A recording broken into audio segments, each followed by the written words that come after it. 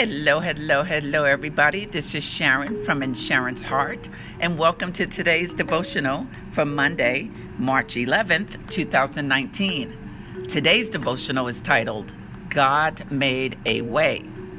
Yes, God did it again. He made a way when I didn't know what would happen. He made a way. Listen, we can never doubt him because he's the God of all things. He's the God of all things are possible for those who believe. Yes, that's why he's God all by himself. So just in case you may be thinking, God won't make a way out of no way, think again. He can and will open the floodgates for what it is you want to do in your life. And he will part the Red Sea for you too. Oh, yes, he will. I remember a time when my nights were long and depressing, and I felt alone. But God moved in my life, and I'm stronger, faster, and better today. If you are in that place right now, know this: God is awesome, and God will do it for you too. Yes, he will make a way out of that dark place you may find yourself in today. Don't you give up your faith.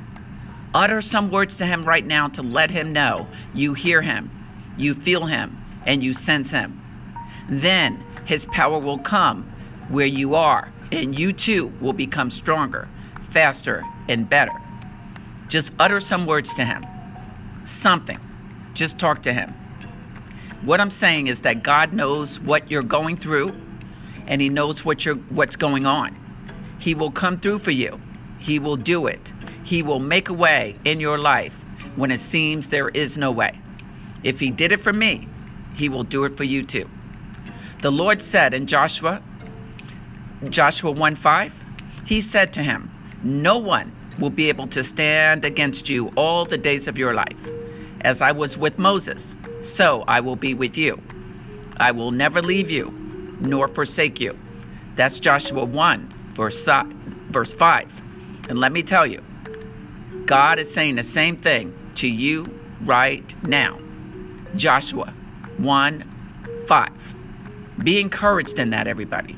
Be encouraged in the Lord.